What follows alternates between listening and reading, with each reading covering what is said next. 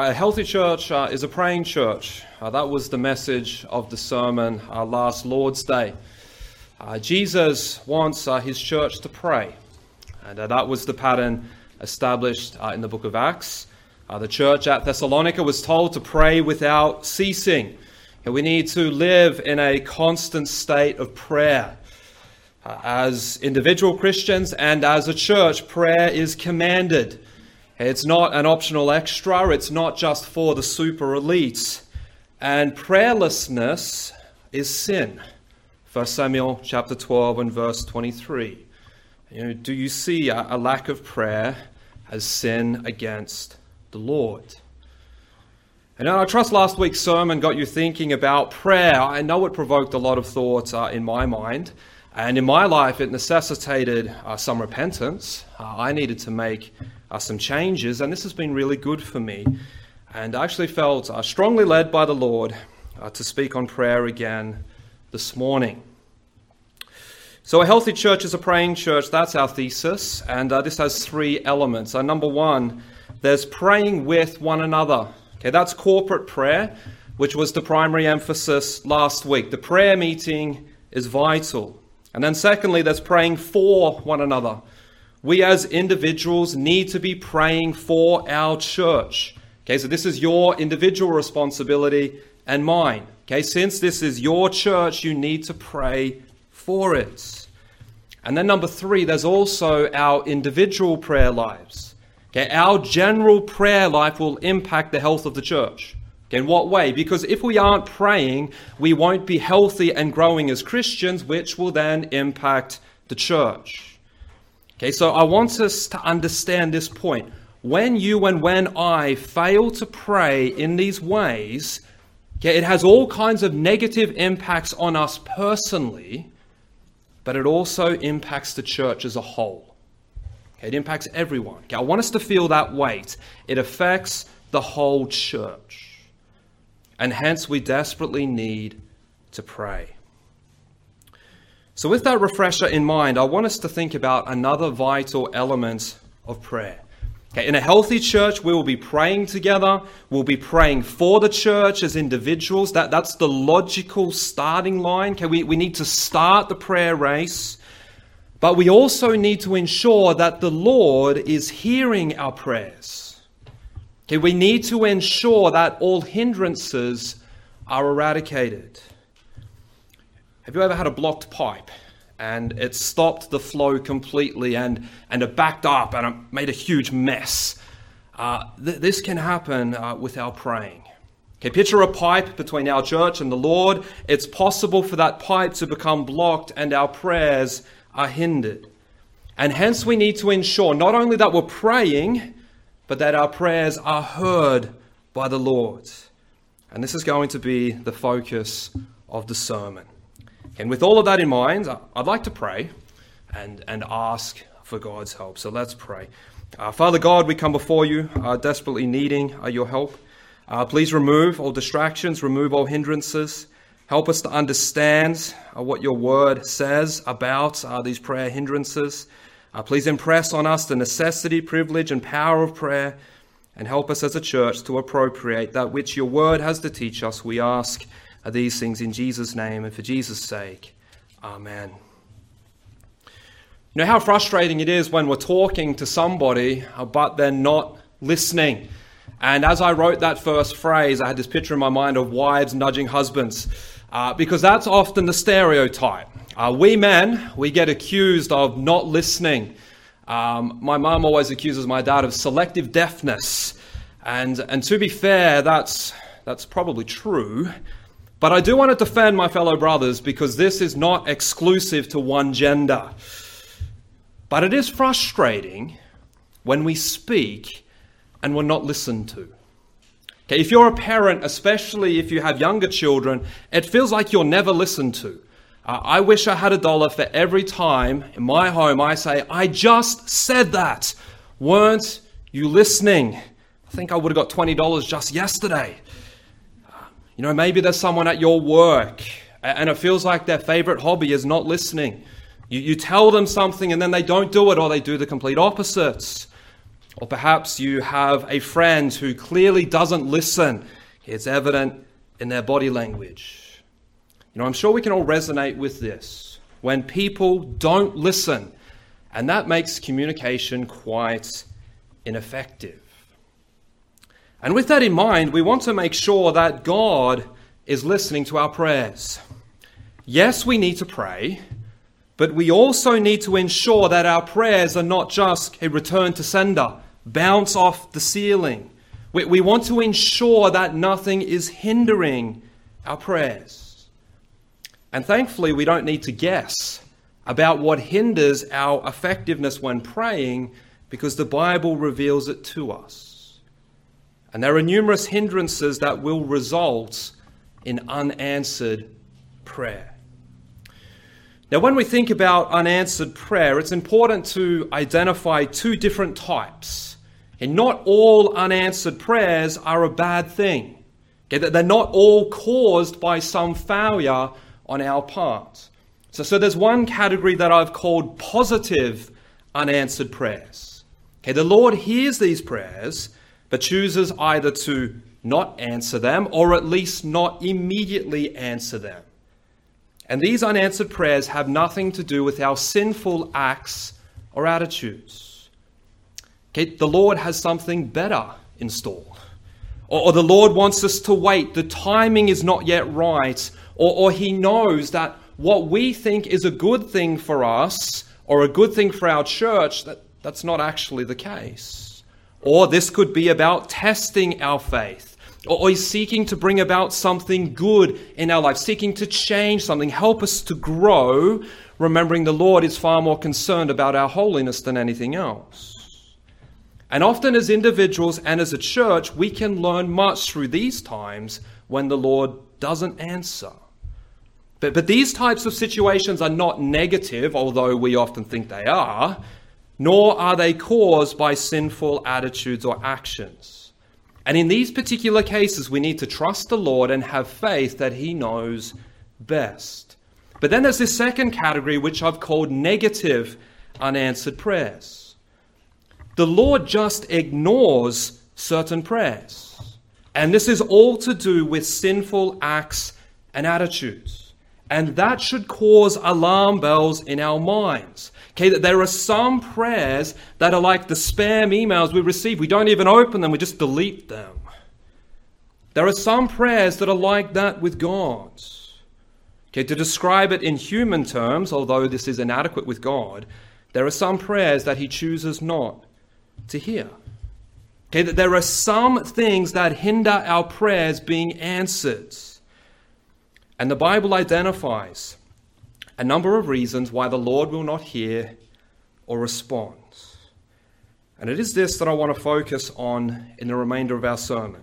If we're to be a healthy church, it's imperative that we're praying and that the Lord hears and answers our prayers.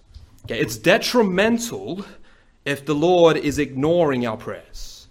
And hence we need these prayer hindrances to be demolished. There are 4 hindrances to prayer that I want us to consider that we as a church and as individuals must guard against. But before we consider these 4 hindrances, I want to give a caution. We all have legalistic tendencies lurking in our hearts. And I want to be clear that prayer is a gracious gift from God. I want us to understand we don't earn God's ear. We don't do a certain number of good deeds to gain access to God. We come in Jesus' name and we can pray because of Him alone. And it's so vital for us to have that squared away. But it's possible for us to hinder prayer, similar to how our sin hinders our fellowship with God. That's the topic of 1 John chapter 1. But nothing we do earns the right to pray. Nor do we twist God's arm to make Him answer our prayers. We don't bring all of this evidence of our good deeds and we use them as leverage to ensure that God must answer us. It's not like, God, look at all this good stuff that I've done. That means you must answer my prayer. That's not the idea. That's the disease of legalism that lurks in the shadows of our hearts. And with that gospel truth in mind, prayer and answers to prayer are all of grace. Let's consider 4 hindrances to our prayer life as a church and as individuals that desperately need to be eradicated. First hindrance is cherished sin. If you could open your Bible, please, to Psalm 66. And verse 18 is the verse. Psalm 66 and verse 18 says, "If I regard iniquity in my heart, the Lord will not hear me." I trust that final phrase really grabs your attention. It's an alarming statement. The Lord will not hear me. God intentionally chooses to ignore some prayers. Instead of responding to the email, it's moved to the trash. Some prayers hit the ceiling and bounce straight back down. It's like the phone line's been disconnected. This ought to concern us. We should be anxious about the possibility of our Lord not hearing us. And if right now we're blasé and we're unmoved by this possibility, that's quite revealing as to where we're at spiritually. But the question is, why would the Lord decide to intentionally not hear our prayers? What would provoke such a decision from him? Well, this is the cause. When we regard iniquity in our hearts, when we knowingly cherish sin, when we plan for it, when we refuse to deal with it, but rather make provision for it. When we know it's there and yet we do nothing about it because, truth be told, we like it. And we douse the fire of the convicting work of the Spirit. We dismiss the guilt of our conscience and we continue in sin. We pursue the flesh rather than the Spirit. We cleave to the world rather than to the Lord. We're in sin. We know it, but we enjoy it so we don't forsake it. It's like our little pet. And we never get serious about dealing with it. This is what this verse addresses. And when there's cherished and unconfessed sin in our lives, one of the consequences is that the Lord will not answer our prayers. And I want you to notice that in Psalm 66, in verses 13, 14, and 15, sacrifices were presented. There was praise time. But even in all of this religious activity, all of this outward devotion that meant nothing to the Lord, the prayers would still not be heard if sin was left unconfessed. All of this religious activity didn't open the ears of God if sin was regarded in the heart. Now we need to understand that this does not demand perfection in order to gain the Lord's ear. We can't attain perfection. But this is about loving sin. This is refusing to confess it, refusing to forsake it. It's making provision for it. It's choosing the sin rather than the Lord. That's the issue. And here's the dreadful irony. As we choose to pursue sin, which results in a closing down of the communication lines with God, we're actually making ourselves even more vulnerable to the allure of further sin. Because Jesus teaches in Mark 14:38 that lack of diligence in prayer, it leaves us in a vulnerable position, making us easy prey for temptation. Prayer is vital for overcoming sin. And yet when the Lord doesn't hear it, we're placing ourselves in a very precarious position. We can very easily plunge ourselves into even deeper depths of the gluggy and putrid sinking sand of sin. So this is the issue. But why does the Lord do this? Why does sin result in the Lord not hearing our prayers?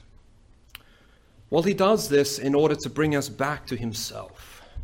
This is actually grace. It's a part of God's discipline.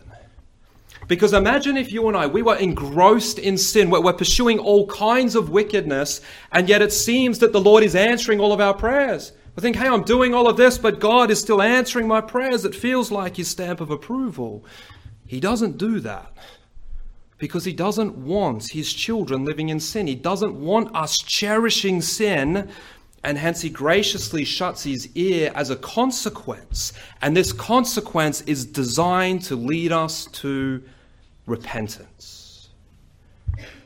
And with all of that in mind, we need to understand that it's possible for the Lord to not hear your prayers and to not hear the prayers of our church because of cherished sin in our lives, whether it be individual sins or whether it be corporate sin.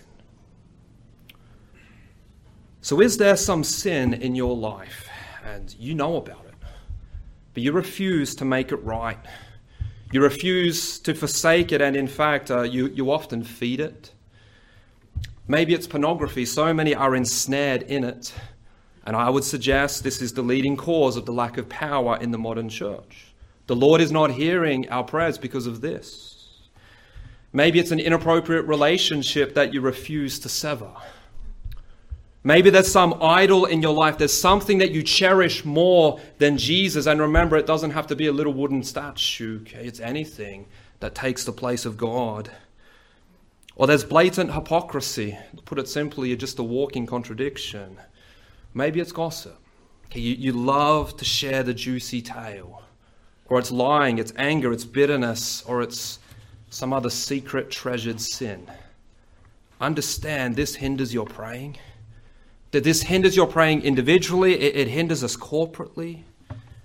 You need to deal with the sin in order to open the prayer line to God. Because there's a prayer that he will hear, and that's humble repentance, confessing your sin. Okay, and that's true for everyone. Perhaps there's someone here this morning who doesn't know Jesus Christ as their Lord and Savior. Understand, you don't have direct access to God. Okay, you can only have access to him. You can only pray anywhere at any time through Jesus Christ, and you don't have that. In order to have that, you need to embrace Jesus Christ as your Lord and Savior, repent of your sin, believing he's God, and that he died on the cross for your sin, rose again on the third day, and that he is the only way to provide salvation. Maybe that's where you're at. I implore you, come to Christ today. But for those of us who are Christians, okay, we need to confess our sin, and perhaps the Holy Spirit is goading your conscience. Maybe there's a secret sin in your life that no one else knows about. A cherished sin, bring it to the light. Come out of darkness, confess it to the Lord, and he will forgive you. That's the promise. And then I would encourage you to tell someone else about it so they can help you stay out of it. And this will blast away the putrid goop that has blocked the prayer line between you and the Lord. Okay, this is the first hindrance. And the following three really come out of it. They are specific examples that the Bible mentions. And the second hindrance I want to consider is our attitude toward the Scriptures. If you could turn, please, to Proverbs chapter 28.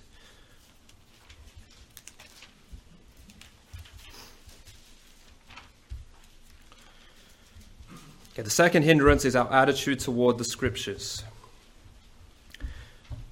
Proverbs 28 and verse 9 says, "He that turneth away his ear from hearing the law, even his prayer shall be abomination." This verse again concludes with a shocking statement. One's prayers will be regarded as an abomination. That's a very strong term. That's a term used elsewhere to speak of some hideous sin. It means disgusting. It means detestable. And again, this language should cause you and I to pay attention. What would cause our praying to be detestable in the sight of the Lord? Well, this is true for the one who turns away their ear from hearing the Lord. This is speaking about our attitude and our appropriation of the Scriptures. And this is not surprising because there's an inseparable link between the Word of God and communing with God. The Bible is God speaking to us, and prayer is us speaking to God. And hence how we react, respond, and regard God speaking to us has an immense impact on the effectiveness of us speaking to God. Okay, to put it differently, if we neglect God speaking to us, then God will neglect our speaking to him. So when we fail to hear the word, and this term here means to listen and to obey. Okay, we understand there's a big difference between hearing and listening. So this is calling us to be in the word, to listen to the word, and to obey the words. We are to hear and do the words. We must humbly and attentively listen to the word of God, which means we must be in the word of God. Okay, we need daily devotions. We need to sit under the preached word, and we need to respond to it, submit to it, and obey it. And if we do not regard the word highly, and this will be evidenced by spending time in it. You can't say, I hold the Scriptures highly, and yet you never spend any time in it. That's a contradiction. And if we don't respond to it, that speaks of submissive obedience. Okay, if this is the constant pattern in our life, then our prayers will be an abomination to the Lord. They will be detestable. He will have no interest in them. So we could say there's like a reciprocal transaction. If we're deaf to God speaking, then God will be deaf to our speaking. And when we think about this, okay, when we apply our biblical theology, okay, what the Bible says about prayer, this makes perfect sense. Because how can we pray in accordance to God's will, which is how we are to pray? You remember the Lord's Prayer, thy kingdom come, thy will be done. How can we pray in harmony with God's will if we reject God's revealed will, which is the Scriptures? How can we pray with the correct motives if we ignore the Scriptures? And both are essential. We need to ask for the right things and for the right reasons. So, my friend, if we want the Lord's ear, if we don't want our prayers to be hindered both for us as individuals and for us as a church, we need to value the Scriptures. It's imperative that we're spending time in the Bible, okay, and spending quality time. Okay, I know we're very busy, but we need to be careful that devotions don't just become some 5-minute tick the box type thing. Because imagine if someone only gave you 5 minutes, but they wanted a close and intimate relationship. It doesn't work. Quality time, reading and studying the word, meditating on it, and then responding to it in obedience, that's required. And as a church corporately, we need to esteem the preached words. This must be valued and prioritized. And we must not just be present. Sure, that's where it starts. I'm glad you're here. But we need to listen. We need to be alert, we need to be engaged, we need to tune in, and we need to respond to the preached word, submit to it. That's what James calls us to do. Don't just listen to the word, but do the words. Okay, we cannot live without the word of God and expect to have powerful prayer lives. And I wonder if our prayer lives as individuals and as a church are drastically hindered because we're rejecting the word. We're either spending so little to no time in it, or we're refusing to obey it. We cannot refuse to hear preaching or read the Bible and yet expect God to help us through prayer. Because when we refuse and reject the word of God, he won't respond to our words to him. We're told that our prayers will be abominable in his sight. This is the second hindrance. The third hindrance is marital neglect. If you're a husband, or if you could one day potentially be a husband, how you treat your wife impacts the effectiveness of your individual prayer life and the effectiveness of the prayer ministry of our church. Are you aware of that reality? How you treat your wife has massive spiritual ramifications. 1 Peter chapter 3, please. 1 Peter chapter 3.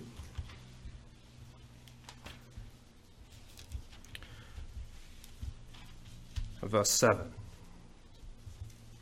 It says, "Likewise, ye husbands, dwell with them according to knowledge, giving honor unto the wife as unto the weaker vessel, and as being heirs together of the grace of life, that your prayers be not hindered." Okay, Peter has just given instructions to the wife in the first 6 verses, and now the focus shifts to the husband. And what we need to understand is that the Bible's teaching on marriage was revolutionary.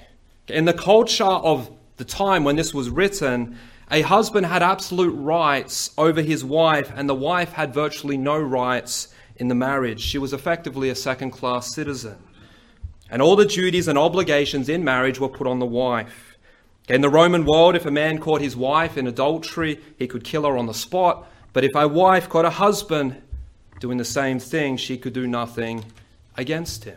Okay, so this is the time in which this was written. And hence the Bible, the gospel, was radical.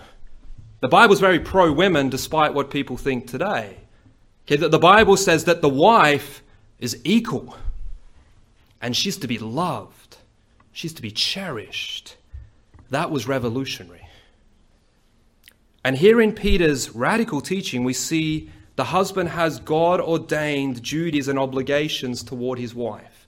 And this was completely unheard of in the culture to which this was written. We see here the husbands to do 2 things. Dwell with her according to knowledge, and give honor unto her. Now, when the husband is told to dwell with her according to knowledge, this could be any knowledge that would be helpful for the marriage relationship. Okay, this would include God's purposes and principles for marriage. But I think primarily it's talking about knowing your wife. It's about learning all about her. It's knowing her desires, her goals, her frustrations, knowledge of her strength and weaknesses in the physical, emotional, and spiritual realms. It's knowing her intimately. And this requires effort and energy. It doesn't just naturally or magically happen. And understand it never ceases. Okay, this is not just something you do for the first 5 or 10 years of marriage, because your wife is always changing, as are you. And her needs change, her desires, her wants, her goals, her frustrations, they all change. And hence there's a constant need to continue pursuing knowledge of your wife.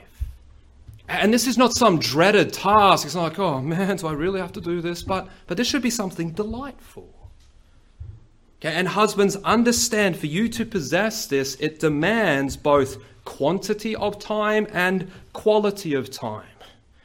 Okay, you're enrolled in a course. It's called the Bachelor of Wifey, and you won't graduate until heaven. Okay, but it's not only knowing her, but it's also applying this knowledge. Maybe that's where it gets difficult for some of us. It's living it out. The knowledge that you possess is to inform and impact your lives together. Okay, you know her frustrations, so don't do it. Here's an illustration. You know it drives her nuts when you leave the toilet seat up, so don't do it. Okay, that's living out the knowledge. You know her weaknesses, so help her in those areas. You know her greatest needs, so do your best to meet them. Don't ignore them. Now, this doesn't mean that she always gets everything that she wants, no matter what. Sorry, wives. Even when it's completely unreasonable. But you cannot be ignorant or ignore your wife's spiritual, mental, emotional, and physical condition and needs. Okay, that's the first thing. But it doesn't stop there. The verse also tells husbands to give honor unto the wife. This speaks of valuing her, treasuring her, revering her. The word honor is actually translated precious elsewhere in this epistle. So husbands, your wife is precious. She's valuable. And you should treat her accordingly. And yet it's sad that so many men treat their car, their boat, their dog, their kids, their mates far better than their wife. Okay, but the Bible is clear. You're to honor and treasure her, not mistreat her, not be critical and cruel, not be unreasonable. Don't neglect her. Don't be constantly negative and critiquing. And don't just be nice when you want something. Treat her like she is the most precious and valuable possession that you will ever have, because she is. Okay, and this honor is essential because we're told here that she's the weaker vessel. Now, this terminology is certainly not popular in the times that we live, but we need to understand that this doesn't indicate that women are inferior or less valuable. Nor does it mean that women are weaker spiritually, intellectually, or morally, but rather this seems to be speaking of physical strength. Men are usually stronger. And the implication of this is that men should never use their physical prowess to dominate. Understand, abuse is always sin. It's always despicable. There are no exceptions. Okay, a man must not use his physical prowess to dominate, but rather he must use it to protect his wife in every single way. And the husband should also honor his wife because she is an heir of the grace of life. In other words, she is your sister in Christ and she's the child of God. Understand that. Your wife is the child of God. And as her father, he demands that you take care of his daughter. You know, a lot of the guys here, before you get married, you've got to go and ask for the hand. You've got to talk to the dad. When I had to do that, I was petrified, and I think most of us are. But imagine what it's like. Your wife, she's a Christian. She is God's child. He's not going to be thrilled if you mistreat his daughter, just like an earthly father. Keep that in mind. Okay, and this reminds us that your wife, she's your spiritual equal. She's of equal eternal importance. It's not that men are this important in God's sight and women are down here. Not at all. She's not a second-class citizen.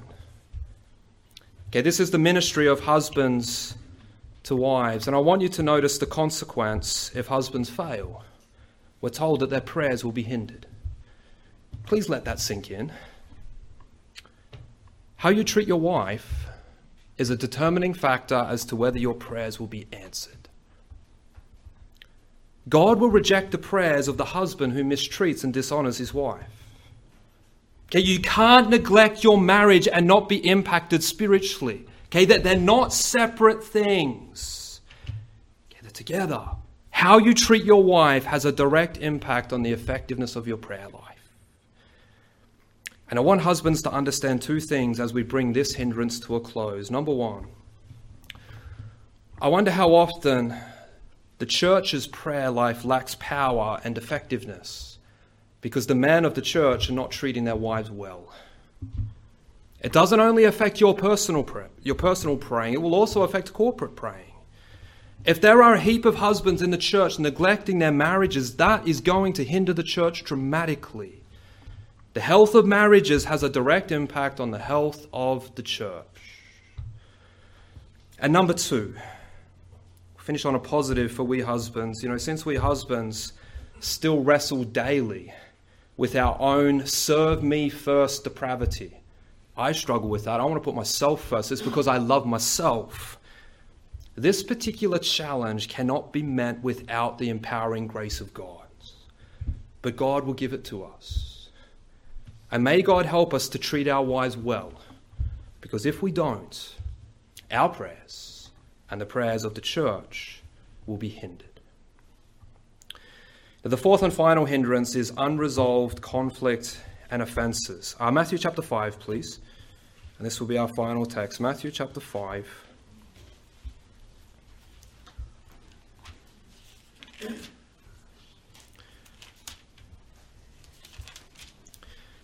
And verses 23 and 24. The word of God says, "Therefore, if thou bring thy gift to the altar, and thou rememberest that thy brother hath aught against thee, leave there thy gift before the altar, and go thy way.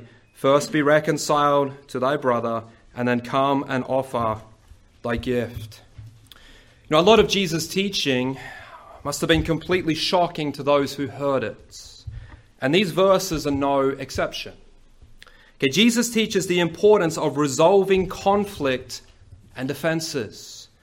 It is a reality living in a fallen and sin-cursed world amongst fellow sinners There will be offense. There will be conflict. We will cause offense and we will be offended.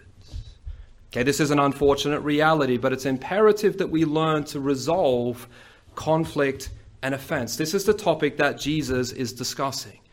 Okay, what he does here, he speaks of a situation, okay, a hypothetical situation that the audience could readily identify with. Okay, he speaks of one that had come to the temple to offer a sacrifice. He'd made his way through the outer courts. He has his sacrificial animal. He arrives at the altar. He's ready to worship the Lord. And then at that moment, just before the knife falls, he remembers, hey, that there was that personal conflict. That there was an issue that hasn't been resolved. What should he do? Well, Jesus says he should leave the sacrifice and go and deal with the offense. That must have been very unexpected to the audience who heard this. Jesus teaches it's more important to seek reconciliation at that point than it was to worship. And it was imperative for this to be dealt with as quickly as possible. Okay, that's a very brief summary. An awful lot could be said about this, and I'm not going to say a lot. But for our purposes, I know that prayer is not mentioned here explicitly, but prayer is a part of worship, so it's not a stretch. And the application is this: unresolved conflict and offenses hinders our worship, which includes our prayer lives, both personally and corporately. So please understand that personal issues, personal conflict in the church, it's not trivial, and it needs to be resolved. And when we refuse to do so, okay, we're having a negative impact on the effectiveness of the church's prayer life, along with lots of other things. Okay, so please let that sink in. It impacts everyone. And hence we need to deal with these offenses and conflicts swiftly, as soon as they happen, if possible. We can't let them drag on and on and on and bring them up years later, because that makes it so hard to deal with. And it means that our prayer lives have potentially been hindered for a long period of time. Okay, we need to do all that we can to resolve these issues. And sure, I understand that's often easier said than done. I understand the difficulties. But we need to do all that is within our power to make it right and to live peaceably with all men. Romans 12:18. Don't delay resolution. Pursue it relentlessly, remembering the gospel. What's the gospel all about? The gospel is about reconciliation. And hence we need to live that out. You know, and when there's personal conflict and offenses that are undealt with, and they just fester away, and often it's for a long period of time, this will hinder your prayer life and it will hinder our church. It affects everyone. It impacts God's work right here. This is the fourth hindrance. So my friend, as a church, we need to be praying. That's where it all starts. Because obviously it's a pretty massive hindrance to prayer if we don't pray. Yeah, you need to be involved in the church's prayer meetings if possible, whether on site or online, or if you can't make it because of distance, children, or work. I get that. See if you can arrange another time to pray with others. And we also need to be praying for our church as individuals. This is your church. And hence I encourage you, pray for it daily. Okay, well, I don't know what to pray. Well, I got an answer to that. We have a weekly prayer sheet. I email it to you. Please print it off and pray through it. Okay, prayer for one another is one of the clearest evidences of love for one another. Okay, you know, if we say we love each other, but we never pray for each other, that's an untrue statement. We need to be praying. And my friend, Jesus Christ has opened the prayer line for us. Okay, think about that. Because of the shed blood of Jesus Christ, we have access to God. That's a wonderful thing. We can commune with God anywhere, at any time. And may we be making the most of this privilege. We can commune with God. That's astonishing. And may we as a church, may we as individuals be committed to prayer. Because prayer expresses God dependence, and we are completely dependent on God. And it's through prayer that his will is done on earth. Okay, may we be committed to prayer. No more excuses. Make it a priority. And who knows what God may accomplish. But we also need to ensure that all hindrances are eradicated. Our prayer lives will not be effective if these hindrances and others are present. And perhaps that explains why your prayer life is so frustrating and often so powerless. We need the grace of God to help clear the prayer pipeline. And I wonder if some of these hindrances that we've considered today are present in your life. There's some sin that you treasure and you refuse to deal with it. You're not spending time in the Word. You're not treating your spouse well. Or there's some conflict that hasn't been sorted out. These things, with God's help, need to be dealt with because they're hindering your prayer life. And it's also hindering the effectiveness of our church's prayer life. It impacts everybody. And hence, I implore you, for your sake and for the sake of the church, deal with these hindrances. So the power of prayer is no longer prevented in any way in your life or in our church. Okay, if our church is to continue to exist, and if our church is to be healthy, if we're going to have any impact for the Lord, we need to be committed to prayer, both corporate and individual. And we need to have unhindered prayer lines between us and the Lord. And for this to happen, it needs individuals who are committed to prayer. And that's the challenge for each and every one of us. That's a challenge for you. It's the challenge for me. And may the Lord infuse it in our hearts. Okay? Infuse a commitment to prayer. May we all pray for 15 minutes a day more than what we usually would. That's very attainable.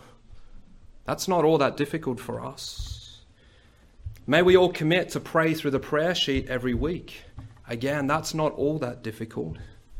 If able, commit to be at a corporate gathering on site or online and ensure all hindrances are removed. We need to be committed to prayer. We need unhindered prayer lines. For only then will our church be healthy. Only then will we make an impact for Christ. We need unhindered prayer. Amen. Let's pray. Father, I do thank you and praise you for the wonderful gift that is prayer. And I know I've had to confess that I need to pray more. And please help me with that, and perhaps I'm not alone. Help us as a church to be more and more committed to prayer, and help us to be diligent in removing the hindrances in our lives. Please help us with this. We desperately need your help. We ask this in Jesus' name. Amen.